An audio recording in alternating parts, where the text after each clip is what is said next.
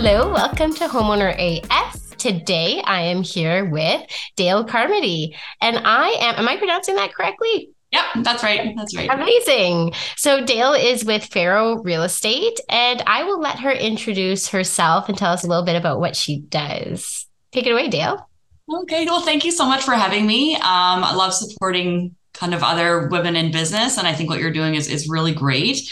My name's Dayle Carmody. I live in the GTA, live in Stouffville. Moved here about 11 years ago. I am from the East Coast. I'm from Prince Edward Island. Kind of got into the real estate once I got here in Ontario. I started flipping some properties with my now husband, and then wanted to get my own license just to save on the commissions, figuring that we'd probably do a few more property shifts and moves over the years. And then at that time I was flying as a flight attendant, and I kind of got sick of it, got burnt out. 2020 came around, and I basically just went full steam ahead for real estate, and kind of like a do or die situation. From there, I joined Faro, which is an amazing company. They were just starting up. Freddie Mac started it up that same spring. We were kind of a small group, and now we've been able to grow. I believe we have over 50 or 60 agents now. And we do everything from, land development, construction management, resale, pre-construction. I worked as an inside sales rep of one of their kind of sister projects up in Muskoka, selling that development. And then they do like the ultra luxury, for example, like they have the listings for the one penthouse downtown at like $38 million or so. So they do a wide variety of stuff, but it was a really, really good opportunity, and I'm so happy that I took it. So now I've kind of veered more into the pre-construction side of things, helping out with the team at Faro, like a platinum pre-construction team. And then I've also kind of branched off a little bit, and I've started trading in Prince Edward Island as well, hoping to put together some development deals there. So, you gave me so much. I'm so happy I let you introduce yourself. That's awesome. So first of all, your business is actually kind of like a COVID baby, which I love, because I think that COVID spurred a huge amount of change for a lot of people in positive and negative ways, and seems for you and I in a positive way. I am also new-ish to the career from a previous career in education, so I always find it interesting to see what came first, chicken or the egg. Like, did you buy your first property first, or did you get into real estate first? But you shared that with me. But so I'd like to dig in a little bit more about buying your first property. So can you tell me what that process was like for you? And when did you have the idea or the notion that it would be possible for you to buy your first property?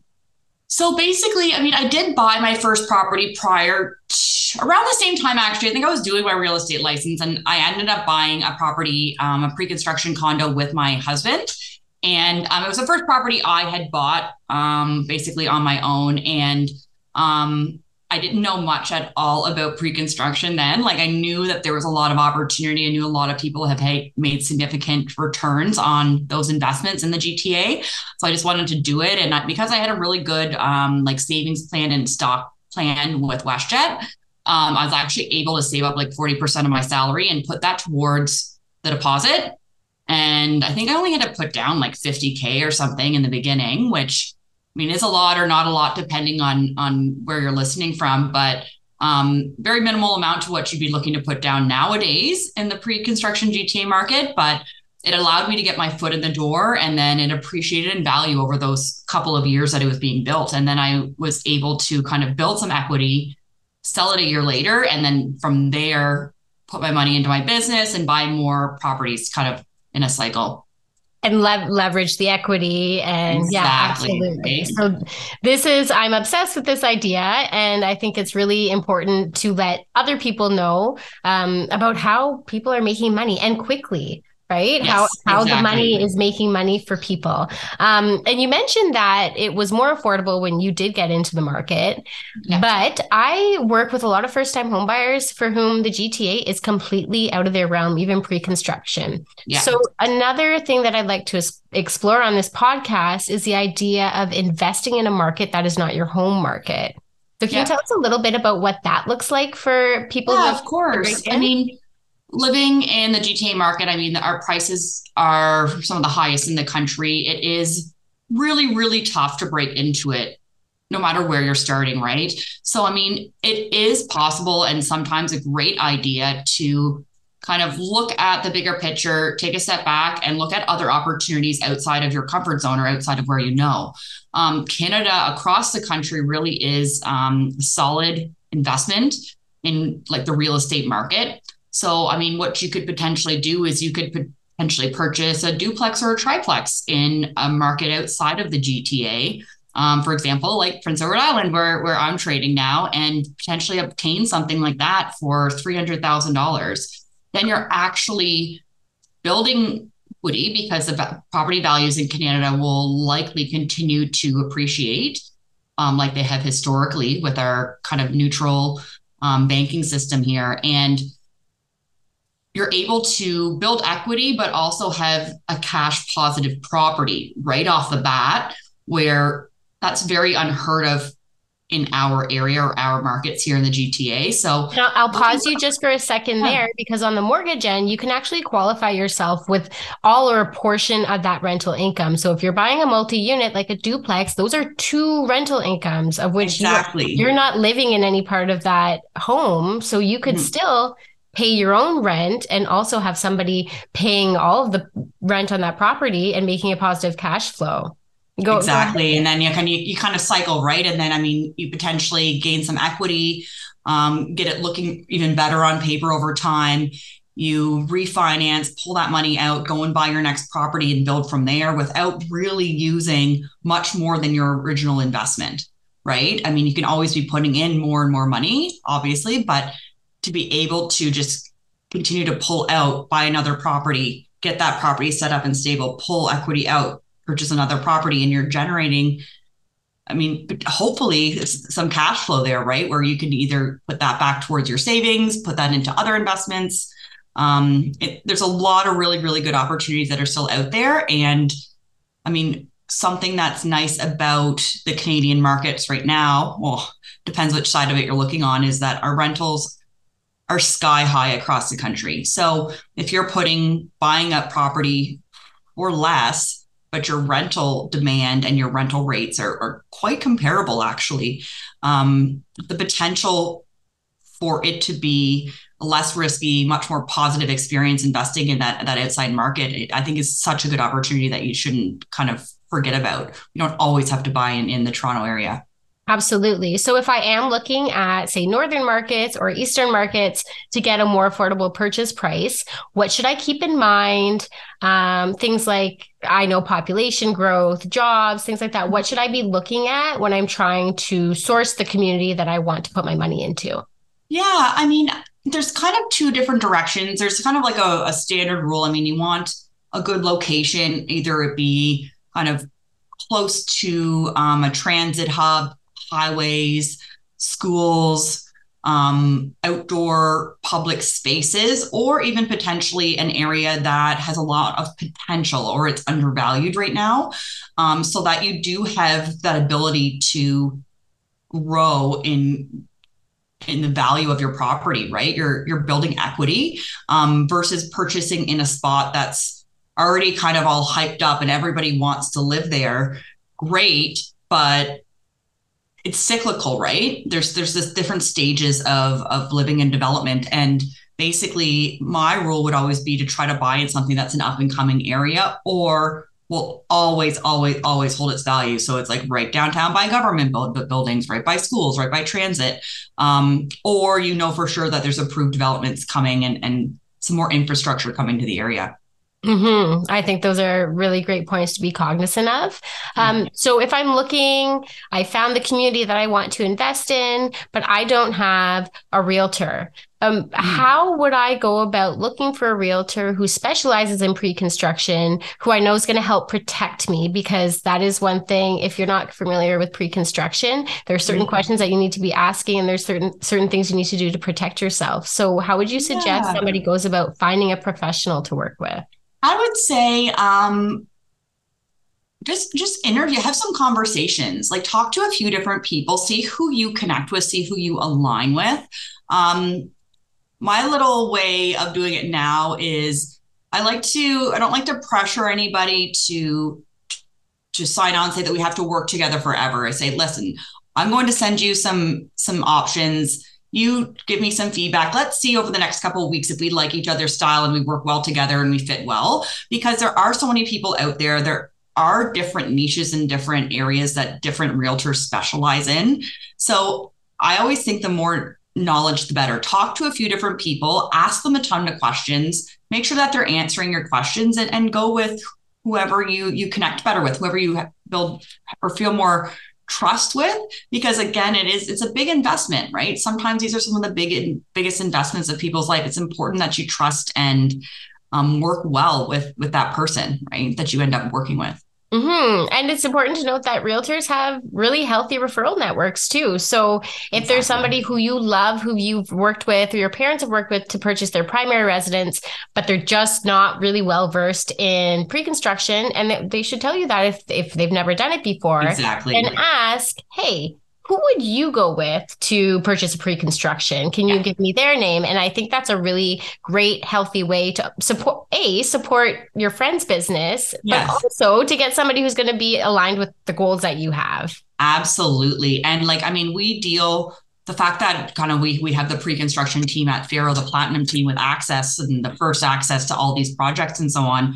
we actually deal, I would say, like a huge portion of whom we deal with is actually other realtors. And they either refer our clients or we help that realtor guide their client through the process.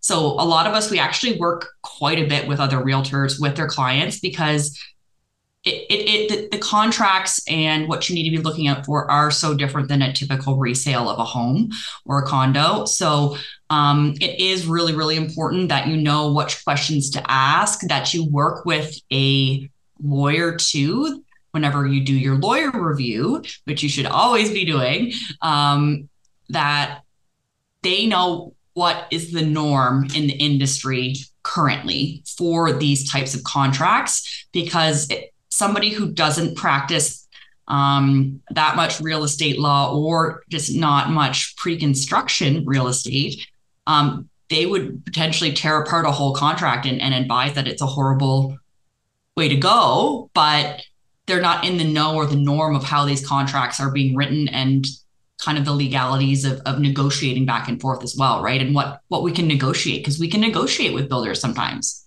Right? Exactly. And I think, especially for young people purchasing their first homes, they forget how much power they have. If you have the money, you have the power. And if something is icky, you got to walk away, because there's just so much out there, and you'll find the right fit. So let's talk red flags. What if I'm trying to purchase pre-construction, and what would send you running the other way? One that I actually walked away from myself was during COVID. It was the beginning of when we started to see clauses that actually allowed builders to increase a purchase price if building costs went up or building material costs went up. And it was very open-ended, very gray. So it was almost like, well, they are going to go up because it's so gray and so open that of course you're going to say that, and then how much is it going to go up? So I walked away from a couple like that, because often you may not see the contract until right when you sign, and then you use your 10-day cooling period. If you're doing it with a condo, you have your 10-day cooling period to kind of go over it, but you're not going to see the contract until you sign. And the way that the process goes is you're expected to sign, or you might lose that unit. So it's kind of like a pressure to sign and get your name on that unit that you want for the good price. But you do have that 10-day period to go over all the details and potentially get out of the deal with all your money back, kind of everything. Or you can look at it ahead of time. So that was something that came up. But for example, I was able to get them to cap it on one of my properties that I purchased. I was like, it could go up $200,000. I don't know, like that's unheard of. Then they capped it at $2,500. I'm like, oh, well, so that was part of the negotiation. Yeah. Great. Yeah. My lawyer sent a note during the period just asking for a cap of a certain price. And they were like, yeah, of course. I didn't think that they were going to agree to it, but they did. And if I hadn't, I mean, who knows? But you don't know if you don't know. on a $1.5 million property isn't too bad, but whenever it's unknown, right? So you do have that control. But it just depends which builder you're working with, right? And depends the demand at the time. And in sellers markets, stuff is selling so fast, or was selling so fast, that they wouldn't negotiate with anybody. But in the markets nowadays, where there's a lot more inventory, you're able to add some extra benefits in there for you. Yeah, that's the one thing that has been a real blessing as the market's cooled a little bit. The return of conditions of financing, like any conditions really. It's such a weight off of buyers, especially first time buyers, because it's very difficult navigating a system that's not really built for you if you don't have any options to do those negotiations. Yeah, exactly. Right. I mean, and we're always as realtors and professionals in the industry, we're always supposed to advise, right, ethically, and give advice if something is risky, right? Mm-hmm. And it's so important to work with somebody that you know will actually point those out to you and not just try to get the deal done. Mm-hmm. Because let's be real, so many people there are salespeople out there that they're more salespeople than I guess like mentors or guiders. And it's so important to trust that your person knows what to look out for, because it can save you hundreds of thousands of dollars, right? You can really screw yourself over. Absolutely. I'm trying to think what else would be like a huge red flag. Just like very vague contracts, I guess. Like it all comes down to wording. And I mean, if you do see something vague, you can always ask. I didn't realize that even as a realtor when I first started. The first couple builders I worked with, they weren't really up for adding in wording. It was kind of, it is that it is, take it as it is. But as I kind of got more experience, I realized that builders absolutely will tweak some wording here and there to make you comfortable. Mm-hmm. So. And the right professionals want you to succeed. It's really a team sport. We're all trying to get to the finish line. The builder wants their money, but you want your unit, and you both want it to go through. You don't want to kibosh the deal. So if you're working with professionals who have the right intent in mind, then you're going to be successful. I really enjoyed how you were talking about your brokerage, and I come from a background of education. I'm really passionate about educating everybody on both sides of a transaction, educating the professionals and educating the buyers and the sellers. Can you tell me a little bit about your brokerage and the support that you found there, and kind of how that's helped your career move forward? Absolutely. So, I mean, I was so lucky. I'm still so grateful. I tell everybody that I can how lucky I was to be connected with Freddie at the time that I was. It's very rare, I find, in this industry to come across people that really do just want you to succeed. And he's someone that offers, he's a broker of record, and he started up the company with Robert Hiscox and Ed Rogers, who run also Constantine Enterprises, Maple Leaf Sports, Rogers Communications. So they're very, very kind of prominent businessmen. But the fact that they trust Freddie, and that Freddie, they're all kind of in this cycle of giving back to others who really want to work hard. They don't ask anything in return. They just want to invest in your business. They want to see you succeed. They want to pass along these business skills. And it's been absolutely incredible to find like-minded people that actually care, and they just want to see you succeed versus looking at the dollar at the end of the day, right? And pushing sales, pushing numbers, pushing everybody to their limits. So I've learned so much about just running business in general, about investment, real estate. Basically, at Faro, the idea is that we're a very select group of people. We only kind of want like-minded people there, and people that are hard workers. But whatever direction you want to go, whether you want to go into more like land assembly, like putting together plots to sell to developers, whether you wanted to be inside sales at a development for pre-construction, whether you wanted to do ultra luxury mansion sales, cottage, no matter what you want to do or how you want to change over the years, there's so much support behind, and there's like no questions asked. It's just like, listen, we're behind you, whatever you need. We kind of work like a team, but we still get to run our own business, if that makes sense, right? We all help each other out, no questions asked. but we still all have our own businesses. So it's kind of the best of both worlds, right? And I want to commend you because I think that takes a lot of humility to accept that help, especially as entrepreneurs. And we're loan sharks when we're Yes. kind of swimming through the real estate world. But I think I agree that the purpose of a team and the value of a team is just it's exponential if you're willing to work hard and if you're willing to take on that education that people are offering, which obviously like you're lighting up talking about the brokerage. It's incredible. Then I think that really expedites your career. Yeah, absolutely. Can you tell me a little bit about what it was like changing from your position as a flight attendant to the real estate world? Very, very different. But it's actually funny because at the end of my like flying career, I was just getting sick of being in the public. People were getting on my nerves at work and very tight confined spaces, crazy hours. I mean, there's so many benefits to it. I did it for about 10 years. It was amazing for that time of my life. But I thought I was getting away from the crazy public whenever I got into real estate. But really, some of the most chaotic days of my life have actually been in real estate, trying to close a deal and dealing with people's emotions, because it is a big deal when something goes wrong, right? And to calm people down and to bring many different minds together to be on the same page. So I guess I could say I brought my people skills and customer service skills from flying, and the fact that I guess flying was like 24/7 realistically, like things could change nonstop.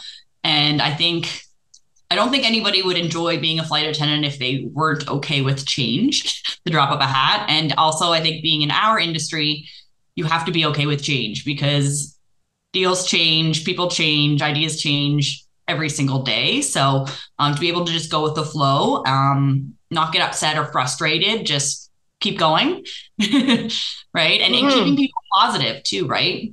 Like de-escalating emotions. And the way in which you see a change, it can either be a roadblock or it could be a stepping stone. And I think that especially in this market, especially in the last year and a half, it's become a necessity. I know for myself, it's like, okay, this isn't going to work. Let's look at a cosigner. Let's look at this. Let's look at that. It's just a winding road, but at the end, it's so worth it, right?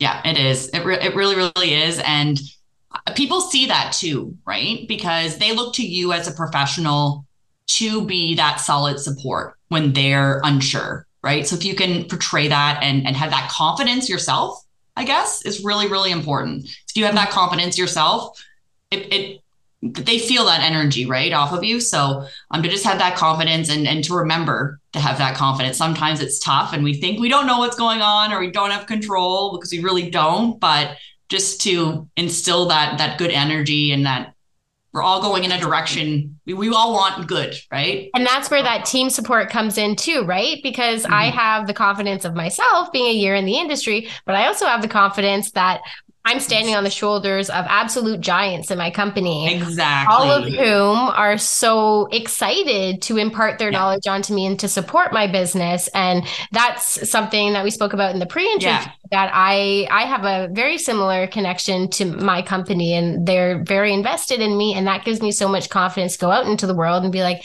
you know what? I might not know that answer. And I'm very transparent about those things, but then I go and check. And they're like, oh, blah, blah, blah. And that is really what, when I say real estate is a team sport, that's what I mean. And it makes us all. Absolutely. Yeah, absolutely. And I think Pineapple, I mean, you guys definitely have a similar, I wouldn't say similar structure, but similar kind of support system there, right? And mindset.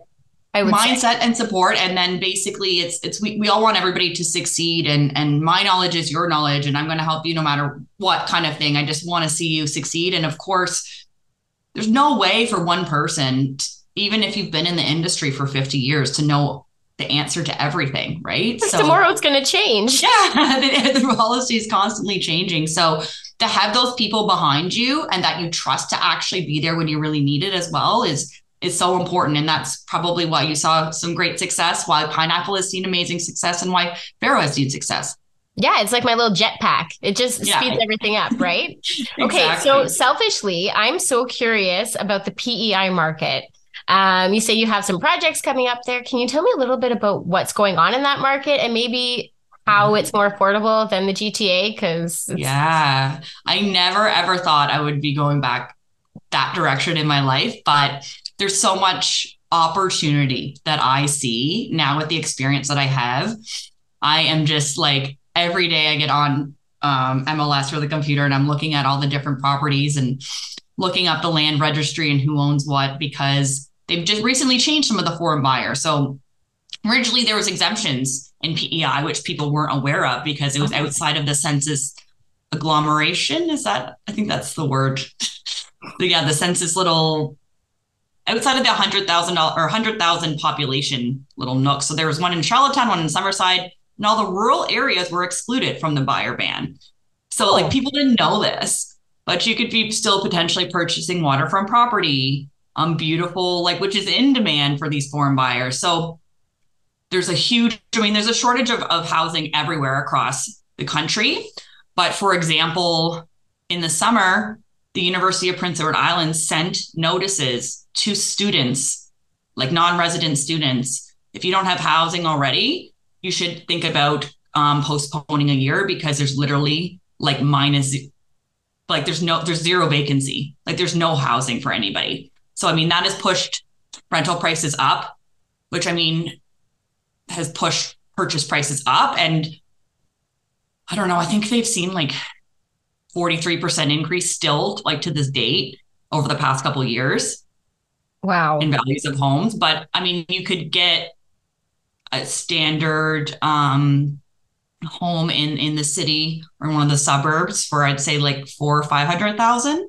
Like beautiful homes, very safe neighborhoods. You're driving basically everywhere on the island. There's not really that much transit. Less taxes, significantly less taxes. And there's a lot of government grants for like renovations, building rental units. There's just so much money that they're constantly pumping in because of the low income there. And the fact that it's rural, there's just a lot of opportunity, a lot of vacant land, a lot of development happening. So I'm focusing more on the land and land banking right now and hopefully getting some. I would love to do like a tiny home subdivision. That's kind of my end goal over the next couple of Stop. years. I always talk about that. I see these, because it's so funny. Mobile homes are difficult to finance. But I say, oh my gosh, if somebody owned the land, if we could finance tiny homes, and I think of my friends, especially those that don't have children, I'm thinking they would all love to live in that kind of community. I think that's brilliant. And especially with our like aging population in Canada, there is such a need for maintainable homes that are up to a certain standard for our aging population. So I do just see that as a really great, I guess, solution. Creative solution. Yeah. And trust me, I live in Muskoka. I know all about the aging population. Yeah. We got it. So, Yeah. I mean, that's something that I'm really kind of pushing and working on. But I mean, I just see so much opportunity out there because there's the tourism market. There's the new medical school that's coming there. There's a lot of innovation for like pharma and for renewable energy. So can get a lot of money from the government, like grants that you're not paying back to move there or build there. And we love there. free money. We love Right? free money. That's amazing. Yeah. Well, Dayle, I have to wrap up. Zoom is telling me they're going to shut us down. But before I let you go, where can people find you? You can find me at probably the easiest would be Instagram because I have my LinkedIn bio from there. So if you find me at Dayle Carmody Realtor on Instagram, or I think Dayle Carmody Realtor on Linktree as well. That's probably the easiest one. I will link it in the bio for everybody to make it easy. And my phone number, contact information's there, and I'm happy to help anybody out. I love to just chat and give some advice too. So. Very cool. Well, I look forward to speaking to you in the future to see what's going on in PEI because I know that I see the wheels turning. Something's going to happen. Yeah. That's incredible. Very cool. Well, thank you so much for coming on. I so appreciate you giving the time. Yes, thank you so much. It's been so lovely to connect with you and see you soon. My pleasure.